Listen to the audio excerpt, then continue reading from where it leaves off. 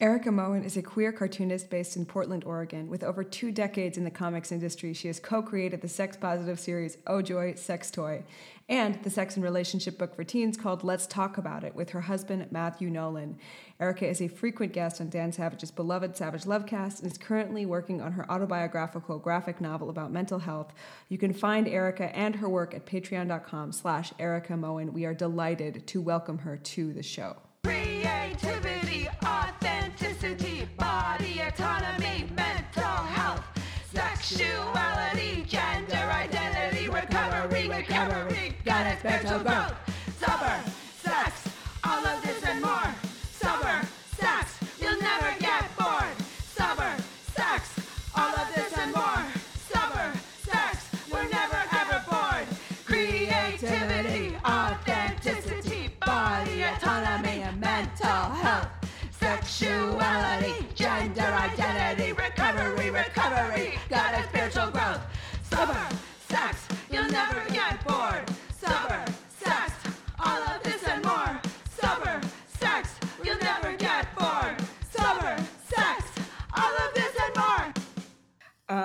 Welcome, Erika, to Sober Sex. How are you today? Start with the hard questions. Oh, sorry, what was that? I said we start with the hard questions. Starting with the hard questions. Yeah, well, I've got some hard answers. It is beautiful right now. Like, I'm in Portland, Oregon, and we are known for being a very rainy, gray city. And right now, the sun is just like streaming in after a week of everything being really gross. And it's just, I don't know, I feel like a plant and I'm photosynthesizing. It's just absorbing it. I can see like the light on the wall in your studio. Yeah. It's very magical, I have to say. Yeah. I'm glad you can see it too. Yeah. Do you have like, I know I have pretty gnarly like seasonal affective depression. Is that part of your experience? I generically would say yes, but I got plenty of mental health issues anyway. So what's seasonal affectiveness disorder? What's the rest? What's just regular depression? I don't know. Totally. I'm like, was this caffeine withdrawal or PMS or sad or just depressed or is it like alcoholism? Like, Yeah, I can't right? tell. Like, how can you separate them? Seriously. I mean, I guess then you're like, it's a construct. It's all a fucking construct, like wellness. Anyway, so you mentioned that you're in Portland, Oregon. What are your pronouns? My pronouns are she, her, and what are yours? Oh, thank you for asking. I think you might have been the first guest to ask. Mine are also she, her. All right. And along with our kind of easy warm up, I wonder what is your experience of gender today? My experience of gender today is generically a woman. I don't know. I've tried to do the deep thinking about like, what is gender? What is my gender? And like, I just come back to being a really boring cisgender woman. Like, it just works for me. So it just works for me. No, awesome. I love this. I mean, because I think not so much of like, what's that identification, although that can totally be the answer, like stoked, but more like, because I feel like a lot of times, like as cis people, we don't necessarily get a lot of, like, especially cis people who are not engaged in like queer communities. So perhaps not yourself or myself, but like don't necessarily interrogate that a lot. And so we like to kind of have a space to kind of be like, what is that like actually? Yeah. But cool. Love that you enjoy being a woman. Well, I mean, also, I enjoy being a woman and I identify as a woman and I feel like a woman, whatever that means. But then also at the same time, I do things that are gender atypical. And it's like, well, is this not cisgendery of me? Like, I'm a cisgender woman who likes to pack. And I have some other examples that I don't remember right now. That's just the most traumatic one. It's like, but I don't know, that doesn't change how I feel about my gender. I just like having a dick every now and then. Doesn't everybody? I mean, if given the option, yes, I would say yes. I mean, it's interesting. I've been thinking a lot about it just because it feels like kind of a political time to like to have any stance on gender, especially kind of like as a femme person. And I'm like, what if, like, not necessarily as a personal like proclivity, but as a kind of political statement, I was just like, I'm done with this. It's too hard. Like, how would that work out? And I wonder, and I think it would just make my life more difficult. But yeah, I don't know. It's been interesting because I'm like preparing a live show right now, and so I'm thinking a lot about like how one moves in their body and if that's gendered and how to kind of play with that. And so I'm curious as to kind of other people's experience. Oh, and I remembered one of the other examples. When I get mistaken for a dude, which happens somewhat regularly, like I always feel like I just got a gold star. I feel this little delight when somebody calls me sir or he, and I'm just like, oh. But I mean, that doesn't sound very cis, does it? And yet, actually, no. I mean, like, I'm happy being a woman, so I don't know. No, but I think it's like there is an element of like, if it is indeed a construct, much like mental health, then like how does one play with that in context of living in a society, right? Of like, how can I kind of like dance along the line as opposed to kind of be stuck in a binary where like you have certain or one has certain expectations of me based on my appearance, or you know. So you've been writing and illustrating Ojoy Sex Toy with your husband Matthew Nolan for close to a decade, and recently you've stepped into kind of a more curatorial role, holding space for guests as you focus on more autobiographical material. Like, we have so many questions. The royal we have so many questions. Me and the dog in the back have questions. I'm here for it. So like, how did it feel to kind of step back initially? Because I know it's kind of been like a large part of your life for a long time. Well, it was really complicated and very disturbing, actually, because like maybe for your readers I should explain what I did for Ojoy. So Matt and I would write the comics together, and Ojoy is a wide variety of different topics on sex, and so that covers sex education, it covers sex toy reviews, Ojoy sex toys, where that part comes from. And then we also curate, like from the very beginning, we've had guest cartoonists come on and do comics. Like, they typically cover erotic comics or sex education from their own perspective, or just different points of view about all these subjects that relate to sex. So for the comics that Matt and I were doing together, we would write them together. One of us would usually take lead and write the first draft of the script, and then the other person would edit it, and then I would draw it, and Matt would color it. And for the first 7-8 years of Ojoy, that was just our entire life. It's everything revolved around making the site work and producing these comics every single week. And they're big comics too. It's not like it's a tremendous body of work. Like, yeah, like the comics that we're producing are online. It's one long scroll, but in real life, we're designing them to be printed in a book. And each comic is typically between 4 to 6 pages long, and that's book pages. And the workload was very intense, and it was very fulfilling and very exciting. And then just a lot of burnout really seeped in. And then we got this amazing offer to do a sex education and relationship books for teenagers to be published by a major publisher out here in the US.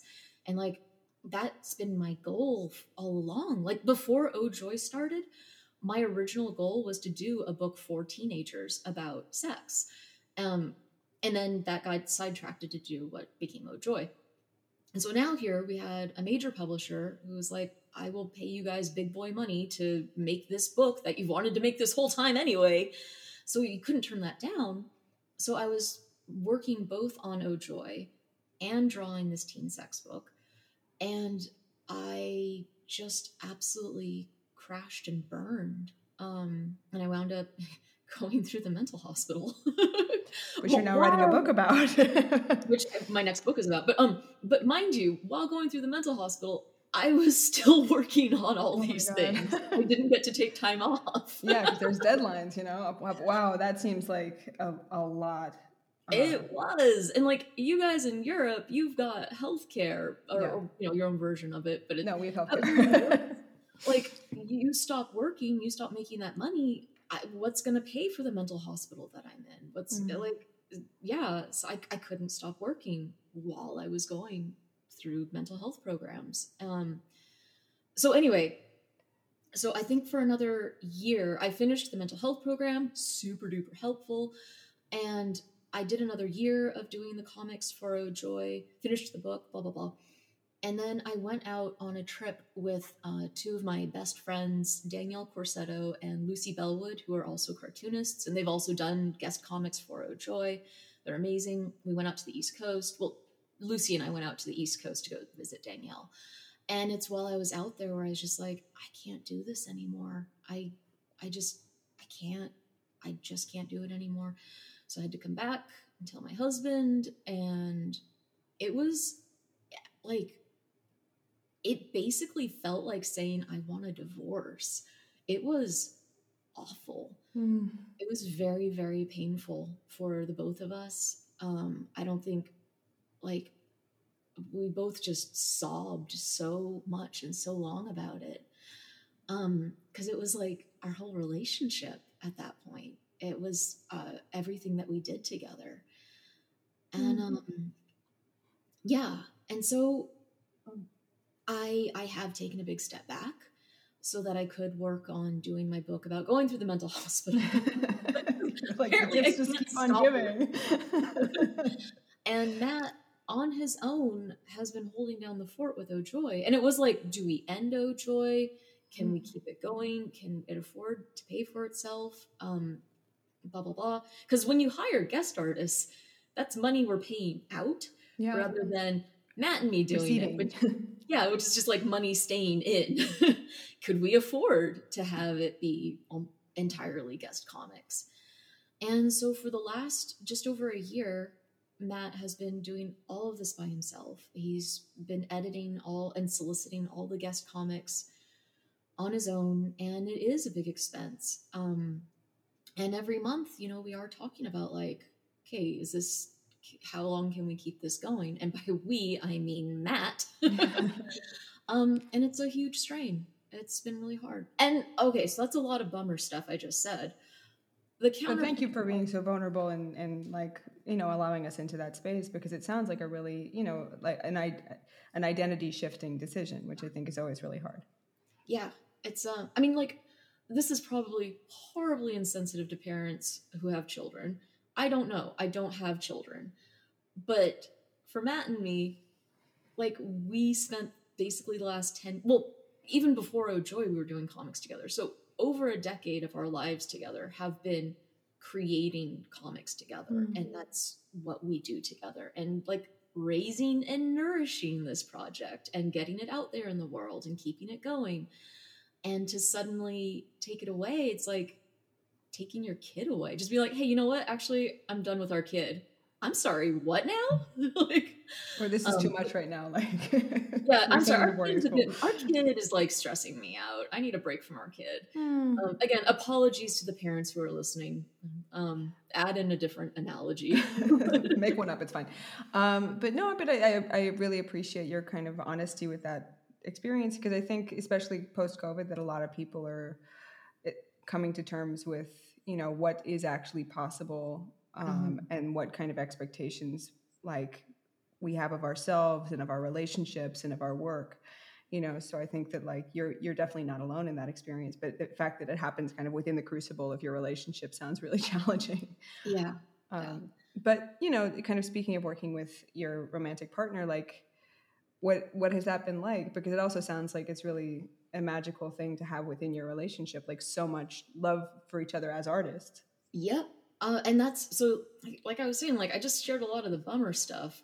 Counterpoint to all that is like, I love making comics with my husband. We're a great creative team.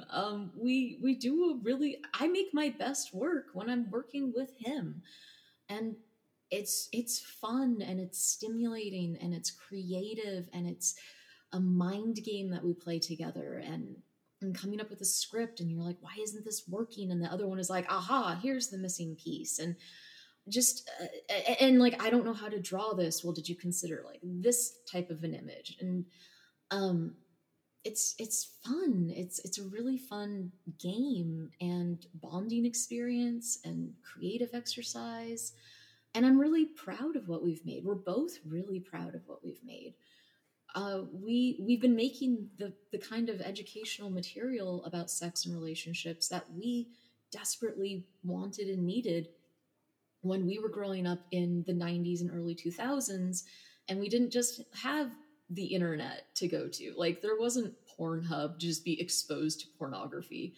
And I mean, also, later, like, this goes so far beyond that in terms of education and talking about like feelings and pleasure, and like it's so much more nuance and like magic in your work than I would say people have even now have access to traditionally.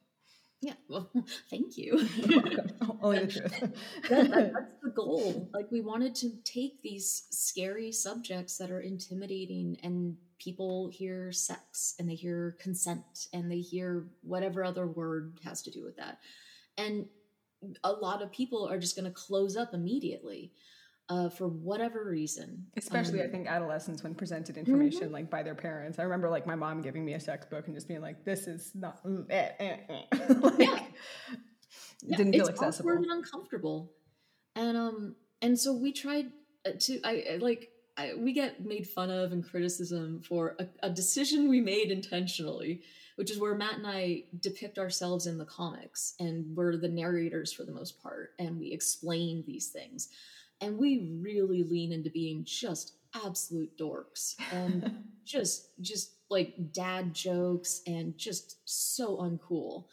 And that was a deliberate choice, because it's like, if we can make the reader see the this, expert and see these nerds and be like, well, I'm cooler than this person. Well, I know that's a dumb joke. And like, it gives the reader a sense of being more worldly and cooler, and also lowers the inhibitions for learning about, like, oh, maybe herpes isn't that big of a deal. Maybe you can still have a sex life if you have herpes. And it just brings people to a more receptive state of learning something new that might otherwise be information they would close themselves off to, or be like, oh, I already know herpes is bad, so end of story. And it's like, well, maybe people with herpes are still people.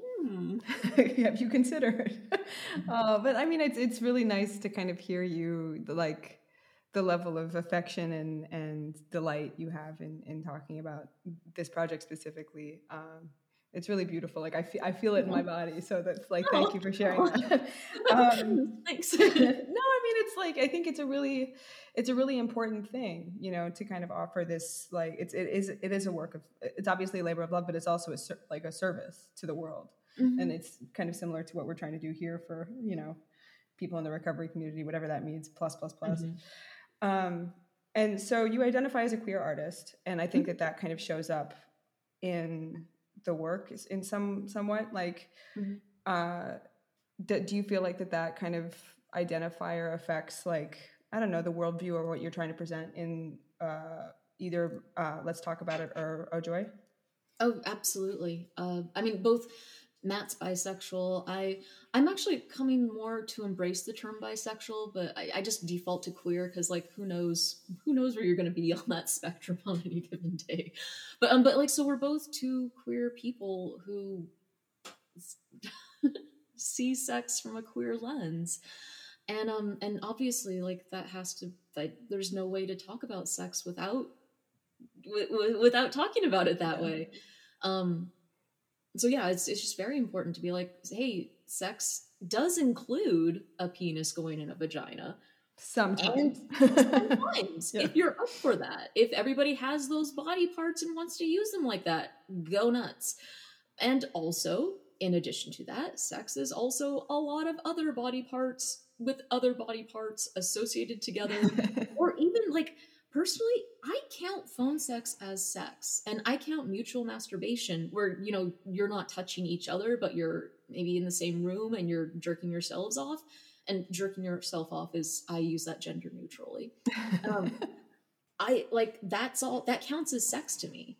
It was sexual intimacy and sexual activity, at least. And so, yeah, if you're going to talk about sex and what people's options are to have sex, you gotta cover it all, and covering it all is just kind of default a queer viewpoint. Yeah, definitely a queer lens. And I wonder, like, I know on the show in the past, there's kind of been discussions of like people who are, like you had mentioned, kind of uncomfortable with taking on like the bisexual title, because it feels like, especially I think for femmes, like the idea of bi-erasure has been kind of culturally embedded for a long time. Like we had somebody a couple of weeks ago on who was saying that like, Mom, what if I told you I was gay? And her mom was like, I'd love you very much and like would respect your choices. And then she's like, okay, Mom, what if I told you I was bisexual? And she was like, I would call you a slut and a homewrecker. It was like, wow, that's polarizing.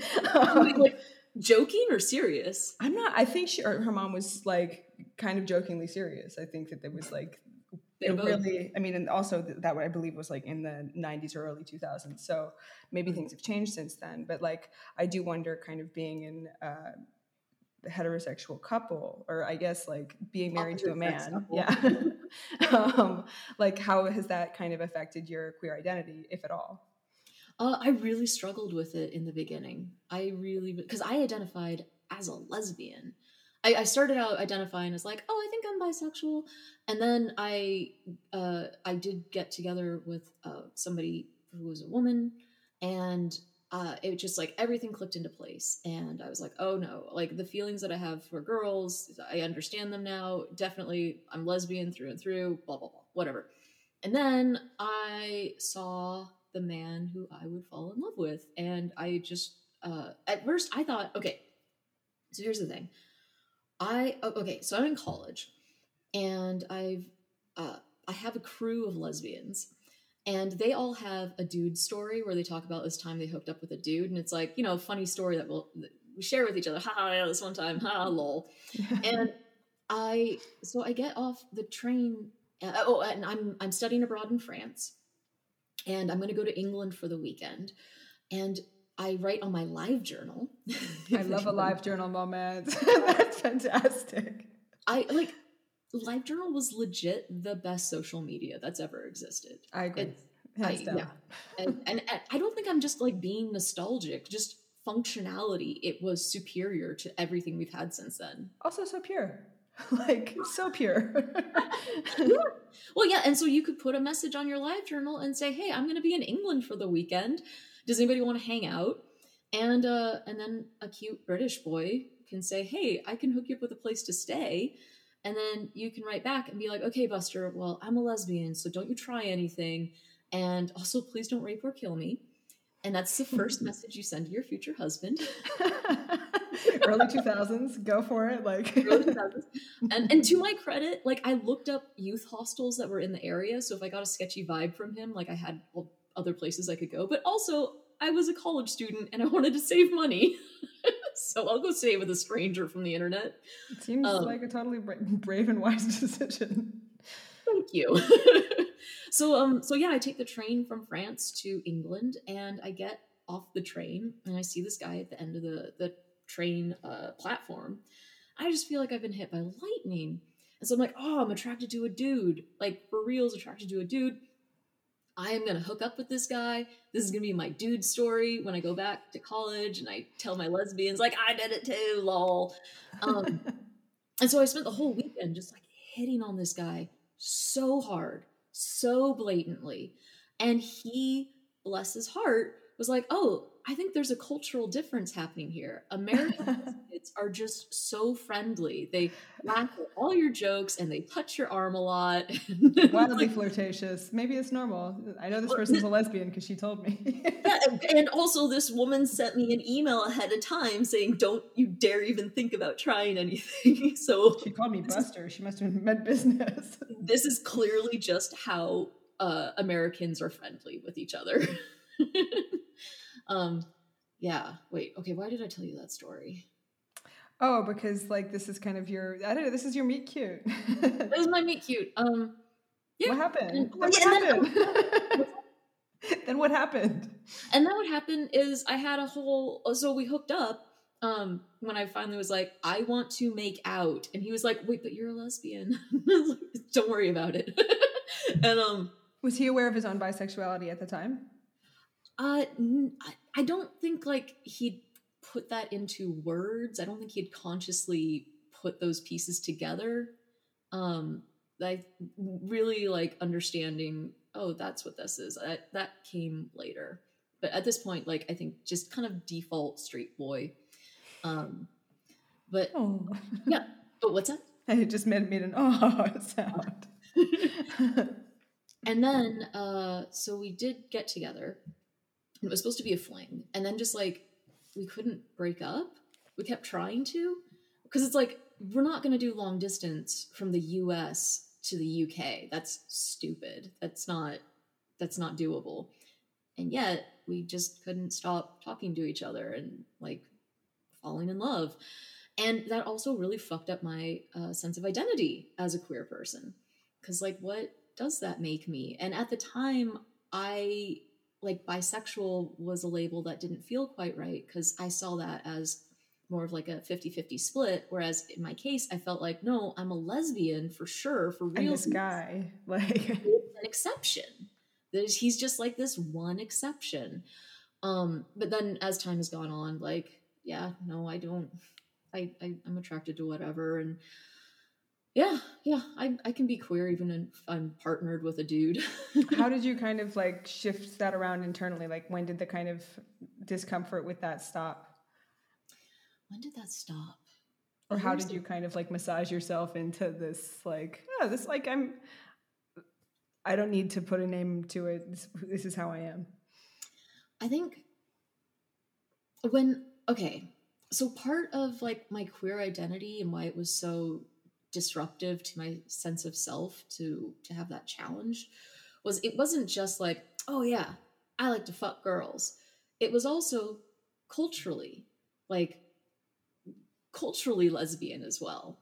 My friends are gay. We're going to gay marches and protest things, and so like it's this social identity and appearance aspect as well. And obviously sexuality is not just one of those things by itself. It's just a lot of that stuff all smushed together that came together to form an identity for me.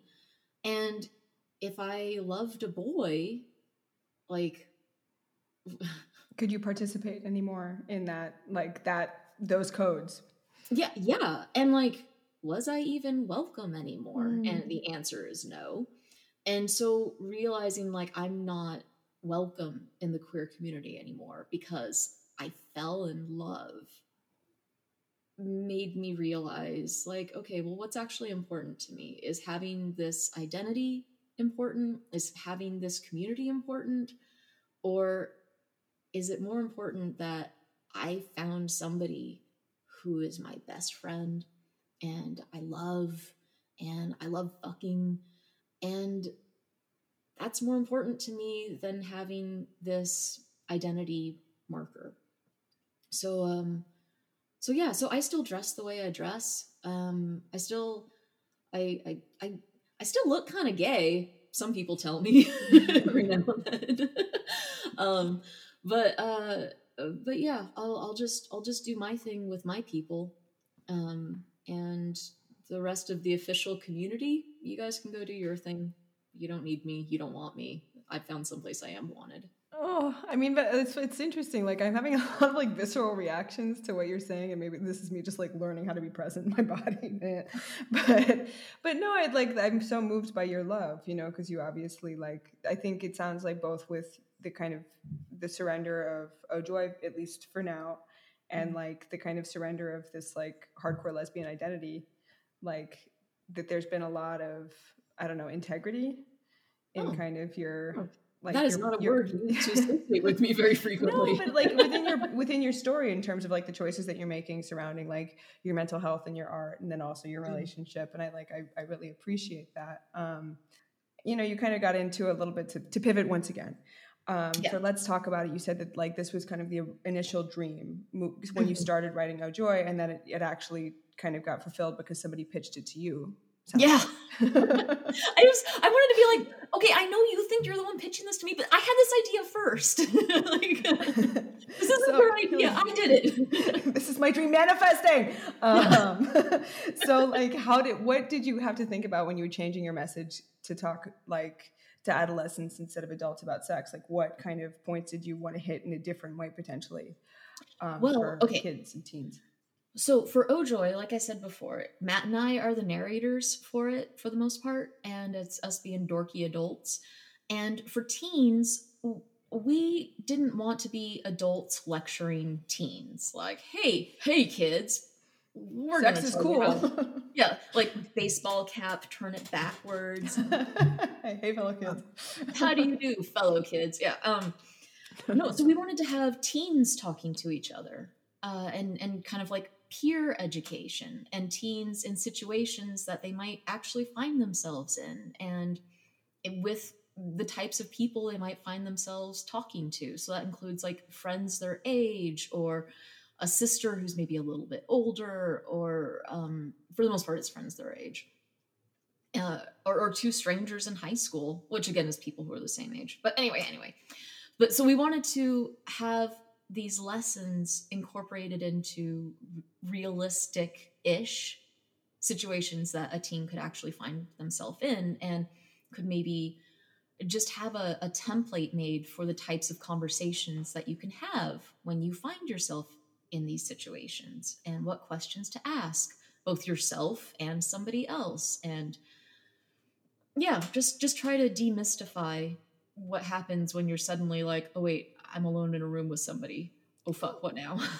Oh God, I mean, that's like, it's such a generous thing, because it's like, especially as sex education kind of gets slowly killed in America. Oh my God.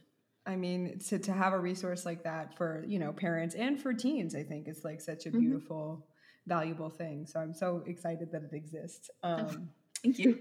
Yeah, and I mean, and at present, you're working on an autobiographical graphic novel about your time in a mental hospital. Yeah.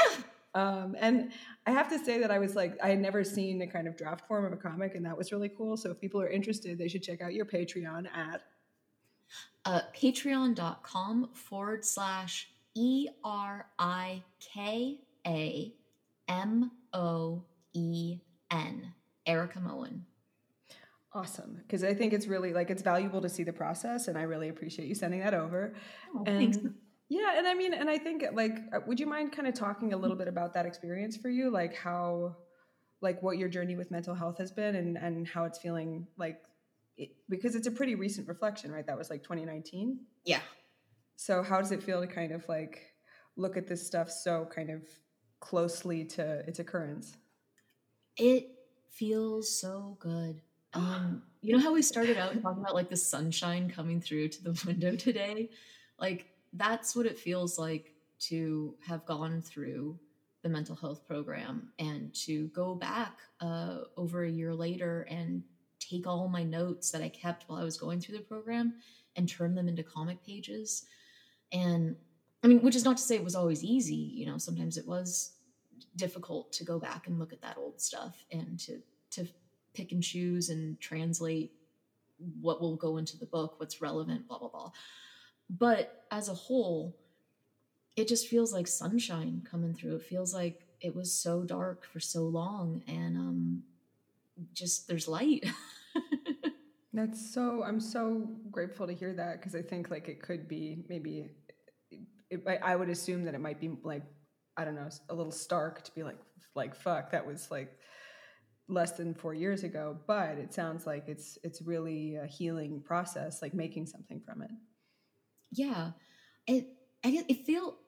Some people said like, oh, is it cathartic making this book? And really it just feels like a celebration.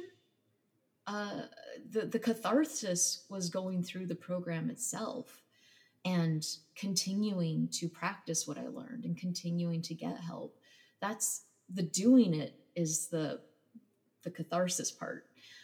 If I'm using that word correctly, I'm not even sure if I'm using that word right. That sounds right. It's close enough. You get I what I mean.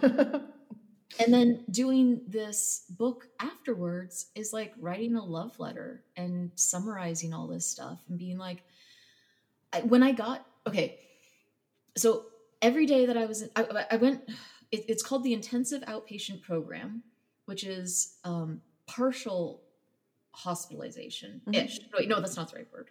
It's where I go to the clinic during the day and I do their lessons, and it takes up the whole day. And then at night, I still get to go home. As opposed to hospitalization, which is where like you go to the hospital.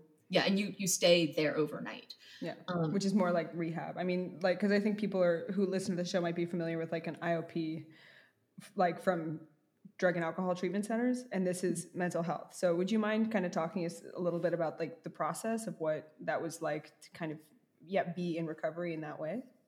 Yeah, and also a ton of the people who were in IOP with me were people who were recovering from, like, I definitely more than a handful of people were dealing with alcoholism, or I don't know the right phrasing. Yeah.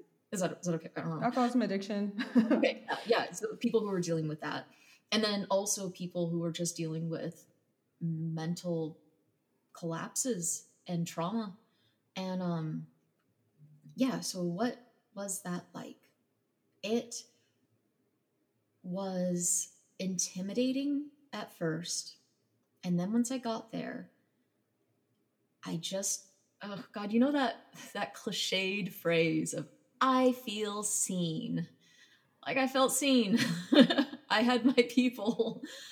They all, like, we didn't necessarily go into the details of like, why specifically are you here? What happened that got you here? But, you know, we'd have to go around and talk about, oh, do you want to go do a thing? Or no, the dog was barking in her sleep. She's like, I'm like, I'm in the middle of recording a podcast. Sorry.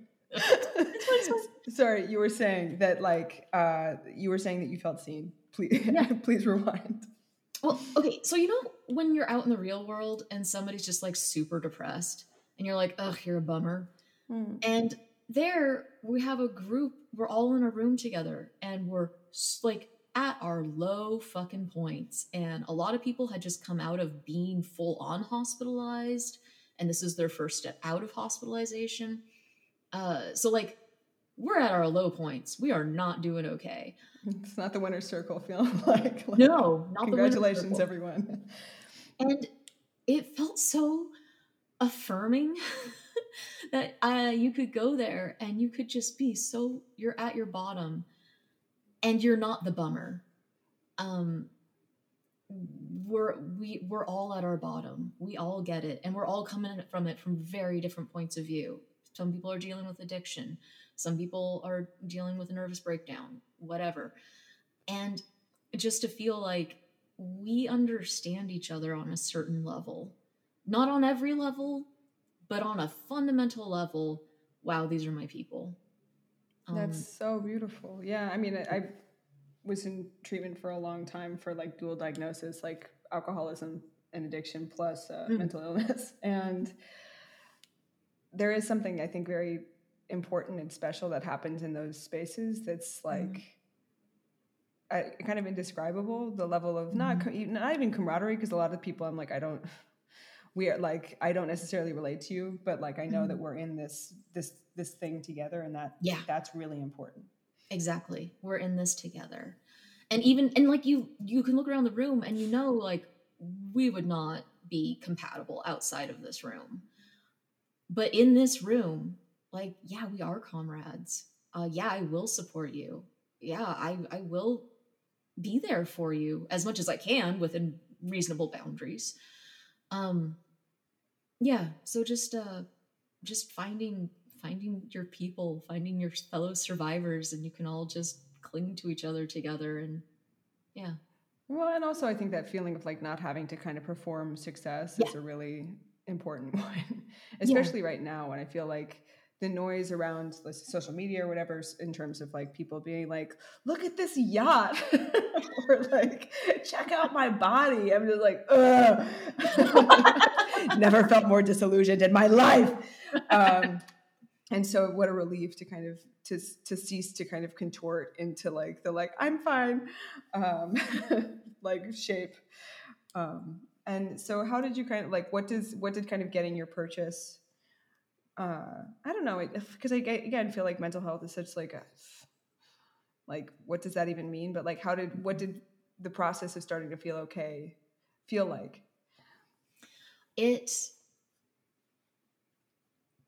I remember the day I had a big change, which is, okay, so first I went through the intensive outpatient program for 1 month.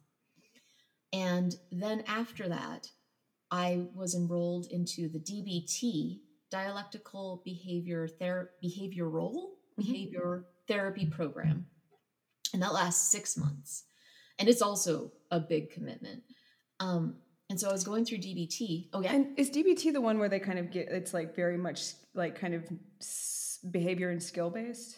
Like, yeah. Cool. Yeah, it's, and dialectical means, I'm going to skewer this, but it basically means like holding and understanding two contrasting things at the same time.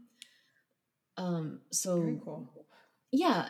So instead of black and white thinking where you're just like, oh, well, that's a bad person because they did a bad thing. And it's like, no, that's a neutral person who did do something hurtful, and that person is also hurting. And that doesn't excuse what they did, but also it gives some context to, this is not just an evil person. Do you know what I mean? Very AA, actually. Oh yeah, no, I've heard there's a lot of overlap between AA and DBT stuff. We love skills. We love like, we love a functional behavior that kind of like addresses a feeling. Yeah. And okay, so I remember so in DBT, they bring in 2 new students at a time, and 2 students graduate at a time. And so throughout your 6 months, you start out, you're brand new, and then you're kind of midway through, and then you're a senior, and then you graduate. And then there's a whole bunch of different people who are all at those different stages the whole time as well. Kind of like rotating through the process? Rotating through the process. And one of the more senior guys, when I very first came in, he was like, it takes about a month before you feel a difference from being in this program. And before that, you're just like, I'm showing up, I'm here, I'm hopeless. And then a month in, you will realize that you are doing DBT and that it's helping. And for me, it was 6 weeks. And on the 6-week mark, I saw something that would traditionally trigger me. And like for the first time in my life, I was okay. And I didn't even know I was capable of experiencing that and being okay. That's so beautiful. And I think also like to the self-recognition in the moment is such like a sea change of like what we anticipate our experience of being alive is, right? That I'm like, I'm like this, and this is how I respond to this thing. Yeah. And to have like something new is really like, it kind of blows the roof off because you're like, anything is possible. Like I'm not trapped in this way that I've always been, like that I can, this fundamental wiring that is the only way I've ever known. It's like breathing air. And it's like being told, oh yeah, actually you don't need to breathe air anymore. And you're like, what? Yeah, that's how I live, is I breathe air. It's like, oh, you can be exposed to this thing that triggers you and it can just not trigger you. You're like, that's not possible. Yeah, that's really exciting. And so kind of what kind of like routines or like what does your recovery look like today in terms of like the actions that you take to self-support or to connect? I never thought I would be this person, but I meditate pretty much every day. Love meditation. I start my day off with mindfulness. I have a little meditation app. I sit down, I just do a little 10-minute thing. If I don't have time, then I'll do a 5 or a 3-minute thing. And that just helps start my day off with my brain. Like, here's one thing I can do. And it's okay if the rest of the day sucks. Like, you did this one thing. Good job, champ. Hey. And then, oh my God, I don't like, I'm struggling to put into words. Like, what do I do? How do I do this? It's just like, I just do it now. That's awesome. That's like, that means it's working, I think. Yeah. Like, it's just a part of how I'm functioning now, which is not to say I do it perfectly and not to say like everything is perfect now. Okay, wait, I'm going to move my curtain 1 second. Ugh. The sun has shifted into my eyes. It's too beautiful. But okay, so one of my tips that I go back to a lot is when I find myself starting to spiral out or think obsessive ruminating thoughts that I can't break. One, I recognize that's what it is. You are stuck in a loop. That's okay. It's not bad. It doesn't feel great, but whatever. And step two, focus on what is right here in the room with you, or get yourself outside. Do anything physical to break that thought loop. And that can, I hate this one, but like jumping in the shower, a cold shower. Oh, like I scream every time I do that. Or you can put an ice pack on your neck. Yeah.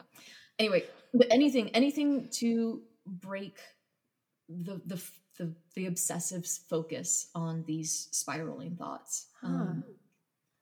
So that I do a lot of really helpful, actually. It was super helpful. Yeah, and I'll count things that are around me. Like right now, I'm facing these windows, and I could count each little window pane that's in between the window frames, or like how many pens are on the desk. Anything that forces me to focus on this thing that's here right now. And when I'm walking around outside, count how many cars are on the street.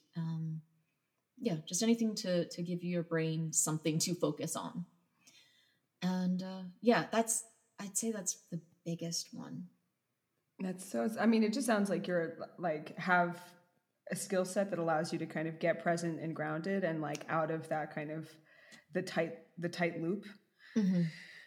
That's really useful. And I think that'll help a lot of people listening, because we have like, I don't know, in 12-step, there's a lot of suggested behaviors and stuff, but I think it's when you're dealing with kind of like addiction or alcoholism, which can kind of manifest, like I think a lot of people drink or use to kind of shut that shit up, Mm-hmm.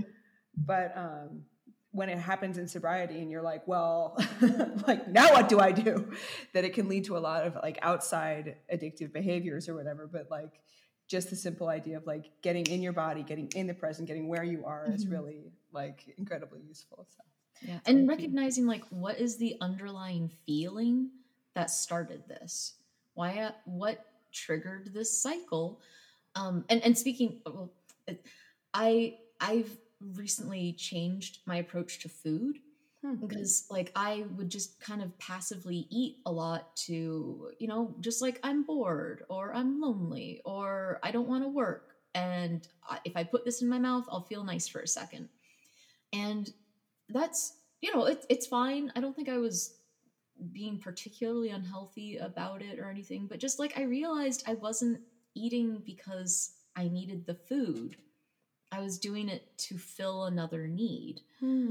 And so now when I get that first urge of like, maybe I should put something in my mouth, I'm like, Erika, why? Why do you want to put something in your mouth? What's the actual thing that you want? Yeah. Are you bored?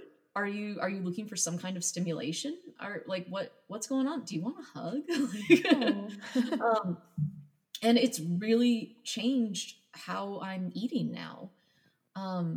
And when I'm eating, it's because I would like fuel. I like nourishment. And then when I do have a treat, it means so much more. Like I really savor it because, I'm not just having them every single day. It's like, oh no, this is my boba tea that I get once a week. Oh, enjoy it. Every single boba ball gets sucked up. Like none is missing at the end.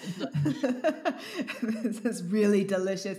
And I mean, I appreciate how you're kind of talking, like the way that you're talking about yourself and kind of to yourself is really neutral and gentle. Like it's not like, what do you want now? Or kind of like there's no like self-attack, which I think is that can take a long, I know for me at least, I'll say like it took a long time to kind of stop talking to myself like a real asshole. Yeah. Me too. In fact, it was while I was working on the book, the going through the mental program book, so many of my notes were talking about hating myself. And a lot of the lessons were talking about like being neutral with yourself and not talking like an asshole to yourself, blah, blah, blah, blah. And my notes are like, I can't even comprehend that. Like, I don't even, I physically could not say the words like I like or love myself. I couldn't make no, I couldn't do that. And then while I was working on this book and I'm reading those old notes, I realized like, I don't hate myself. And it took over like 1 or 2 years out of the program to be like, when did I stop hating myself? Which is not to imply that I love myself, because I don't. But I'm starting to like myself a little bit. And but just like the absence of hating myself is, I'm turning 40 this year. And it's a completely new sensation of just being like, I exist, and that's not good. It's not bad. It just is. It's okay. Like, we're still here. Good job. Mm-hmm. Yeah. I mean, but it's funny that you mentioned that, because I felt like even in like reading the first draft that there was this idea of like, it felt like you have compassion for your past self. And that's I think a really important and beautiful thing to have access to on this earth, you know, because it can be so easy to be like, this idiot, you know, and it's like, no, they were trying their best. And yeah, exactly. And everything that idiot did in the past, it did keep you alive. It may not have been effective or healthy, but it kept you alive. It kept you here on Earth. So yeah, change your behaviors as needed, but also that kid was doing the best that they could. Totally. And I like, it's funny, like hearing you say that, like, I believe it, you know, because I think it can be easily like, just have to love your inner child, man. I'm like that. I remember how far that sounded and was like kind of grossed out, just like, but like the idea of like, yeah, this kid's trying their best. Like, be nice to the kid. I love the kid. Like, telling friends, like, be nice to third person. I love third person. It's like, has been a cute one, and can I offer that to myself, you know? Well, and that reminds me of another one, is when I am feeling bad things about myself, I tell myself like, okay, well, let's say your friend were to say, this is how I feel about myself right now. What would you say to your friend? Would you say like, yeah, you are a big idiot who can't do anything and everybody hates you? You'd be like, no, sweetie, you're having a bad day. And here's all the evidence that shows that you are none of those things. Or I guess, I mean, we all suck a little bit, but you're not only those things. Yes, not exclusively. Yeah, you are not exclusively a shitty person. Oh, I love, thank you so much for sharing like your kind of toolkit, because I think it's really helpful, because I think that's, you know, the hard shit to come by. Yeah. Like, especially if we're not necessarily like, it's not taught in school necessarily, or no. Yeah. Dude, when we were in DBT, I was just like, why is this not taught in schools? These are fundamental communication, life, negotiation skills that if I had learned this in elementary school, in high school, in college, I could have made a lot healthier decisions. I could have caused a lot less damage to myself and to others if I just fucking known about this stuff. Like, why is this not taught? Well, why do you have to hit crisis before you're taught this? Protected by the fucking therapeutic paywall, unfortunately. It's like the medical industrial complex. But like, that's for another show. So I realize it's almost twice as long as you said you were prepared to record. So we will skip quickly into our lightning round just to kind of wrap up on a high note. What is your morning routine? Okay, so I get up, I meditate. I do morning duties, you know, shower, I make breakfast for Matt and me, and I try to do a little bit of stream of thought consciousness writing, which is something I learned in this book. Oh shit, what's it called? I'll send you an email with the title later. But anyway, they recommend you take a journal and you fill up 3 pages and you just write nonstop. And even if you don't have anything to write about, you just start describing the room, and it just gets your brain flowing. And then a lot of the problems that I ruminate on and that are stuck in my head, it turns out I kind of know what the answer to them is, just if I just get my hand going without even realizing it. And yeah, anyway, so I try to do that every day, but more or less. And then I'm supposed to start working. Sometimes I do. And then it's lunch, and then and I only had to start the day. You don't need the whole day, right? No, I mean, but that's cool. Like, because I think, a lot of creative people listen to the show, and it's really to kind of have like, I don't know, a rhythm or a routine and kind of motivation when you are your own boss can be tricky. No, I need to have the routine. And for the most part, I try to start work at 10 a.m. and sit down and like, okay, go, Erika, do it. And sometimes better days than others. But just like having that routine, not only as a self-employed person, but for my mental health, I need to do it. And when I wake up in the morning, I'm like, I don't want to get up. And not just like, I don't feel like it. Like, no, as a human being, I don't want to exist right now. And it's like, okay, that's cool. You still got to go do your little meditation. You 3 minutes. Things. Yeah, you have your routine, sweetheart. Okay, you don't have to do the whole day. Just get up and go do your meditation. Okay, fine. Okay, well, you did your meditation. Time to go brush your teeth. Ugh, fine. Like the routine keeps me going. Yeah, I exist in a very similar, like, I have no idea how people function without like a kind of like, like the tick boxes of like, and then, and I'm just like, how do you do it? Because it's so helpful to kind of have the, second question, what turns you on? And this can be like either sexually or like intellectually, creatively, like whatever. Okay, so not necessarily sexually, but creatively and all that. But I mean, not excluding sexually. Not sexually. It's not sexual. Meeting new people. I my friends and husband are always making fun of me because like every time I ride the bus, I come off and I'm like, I made a new friend.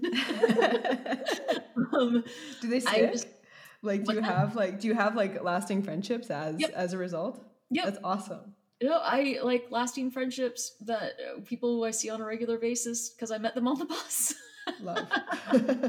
And even those ones, like I'm a bit more selective about who I'm gonna like give my phone number to and make a lasting relationship. But I also just love just talking to somebody on the bus and like, okay, we're just gonna be best friends for the duration of this ride. Tell me everything. And I love getting to talk to people and just finding out what their interests are, what they get excited about. Just that human stimulation is what gets me excited. That's awesome. Because I think a lot of people, when they think about like a mental health crisis, it's often like this idea of like introversion or isolation kind of being like the safe go-to. And it sounds like you're actually super extroverted. Maybe. I think I'm both. It depends on where I am and all that. What is your favorite song to sing in the shower or the car or the bus if it's empty? Or the bus. To your new friends. Okay, well, right at this moment, it's that Versace song. I'll Amigos Versace song. It's the Versace, that one. What? No, it's I look good in my Versace. Da, da, da, da, da, da. And it's like she goes through and she lists all these different fancy clothes that she's like, and then she says something about like, but I made you look, and obviously I don't even know the words. I love whatever's happening. Who sings this song? Laner? Is that a name? I don't know. I don't pay attention to popular music, so I'm like, this is news. Yeah, well, see, the thing is, I'm really musically illiterate. I don't follow bands. I do not go to live shows. They are way too loud. And I don't have favorite artists. I kind of ambiently absorb whatever music is around me. And that one has just been on Instagram a lot. I love. I like how every question I ask, you're like there's a whole, like you get really enthusiastic about it. It's very exciting. What is the favorite TV, movie, or book that you've recently consumed and loved? I really enjoyed $18.99, Okay. which was on Netflix. And it had its strong first season, and Netflix has canceled it, so there will be no second season. But it had like all this shit that I love. It had historical costuming, and it had science fiction, steampunk science fiction, and lots of relationships. So many different relationships. Like everybody has super unique relationships and motivations, and they're all interacting with each other, and I love it. Okay, noted. And like, fuck you, Netflix. Maybe somebody else will pick it up, because I think you're not the first person I've heard like be disappointed that it's over. Yeah. Well, honestly though, I kind of don't mind it being one season, because they set it up in such a way, and then the way they ended that first season, it's supposed to be a cliffhanger, but also I think it actually works as that's the end of the story. For me, at least. I like it as the end, so I'm cool with that. That's cool. And I like that point of view where you're like, I don't need more. It's enough. I'm content with this. Yeah. It was perfect. Yeah. How do you reset when you're having a hard day?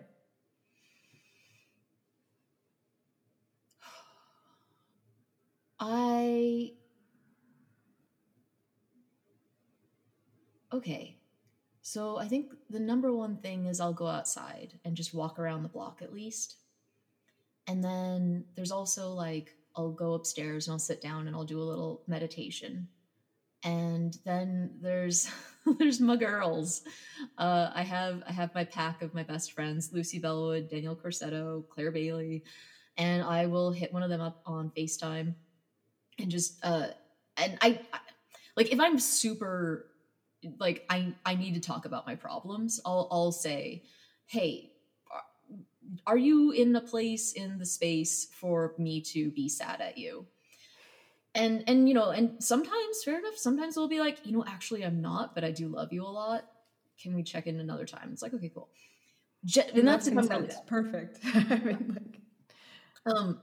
but generally speaking, if I'm having a really hard day, and I'll hit one of them up and I'll just like ask them a question about how they're doing, or something that will provoke a positive story from them. And just like it tricks me out of being self-obsessed about my sorrows. And it's like, hey, remember, there's other people out there. And not only are there other people out there, like they've got good shit too. It's not just like misery in the world. And so, or cat, not even say anything, just send a picture of my cat and send that to somebody, and they'll be like, your cat is so cute. And I'm like, I know. It's like an affirmation that you don't have to like take on yourself. Yeah. It's an act of service. Yeah. So those are my main ways that I snap out of a bad day. And before I started more mindfully eating, I would go up to the boba tea shop and I would get myself a boba tea, and I was doing that a lot lately. So now I'm just doing that once a week. But it feels really good. Oh my God, it feels so good. You're like gelatin bubbles in my brain. Dude, no, wait. I'm not done talking about boba tea. Okay, go on. I got a reusable boba tea cup so that I wouldn't have to go through their disposables. And so I go in with this jar and I plonk it down, and like, they understand now. They don't even quite, they're just like, yep, it's Erika back with her jar. And then it's got a special little top with a hole cut out, and I use my metal straw. And so like, I'm not even hurting the environment. Sustainable boba. It's sustainable boba. Hacking the planet. Boba. Fantastic. I'm proud of you for this lifestyle hack. The earth and I, thank you. Yeah.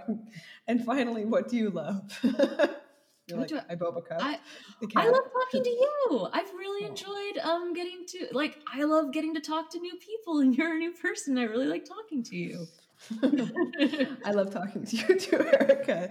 Thank you so much for like the time and the energy, and for your like thoughtful and like enthusiastic responses to the sober sex question. Thanks for asking good questions.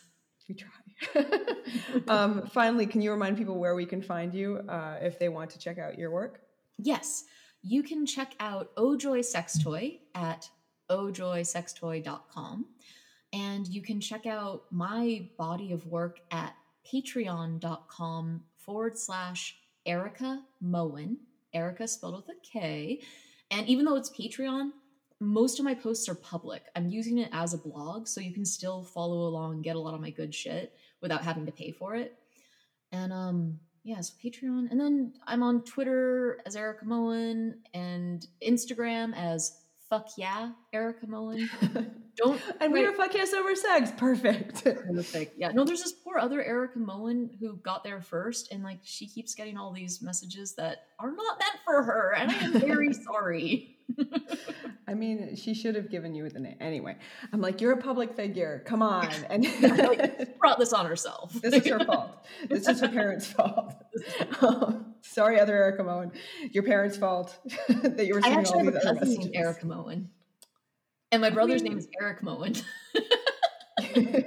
Like, your parents also may have something to do with this. We are not twins also, my brother and me. I am 4 years older. It was the only name they could agree on. That's confusing when it comes to nicknames, but okay. Like, shout out Eric. It's been a joy talking to you today, and thank you so much, Erika, for coming on the show. Oh, thank you so much for having me. Creativity, authenticity, body autonomy, mental health, sexuality, gender identity, recovery, gotta spiritual growth.